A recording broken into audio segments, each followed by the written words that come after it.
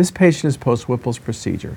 In patients with Whipple's procedure, common complications might be postoperative pancreatitis, maybe dilatation of the afferent loop, but occasionally you can see vascular complications. A patient with bleeding post-Whipple's, you're always thinking about a pseudoaneurysm, typically of the GDA. Here's another complication. In this case, you very nicely see occlusion of the right portal vein. The main portal vein and left portal vein are very well defined, but the low density structure we see is really the patient's occluded right portal vein, a very nice example.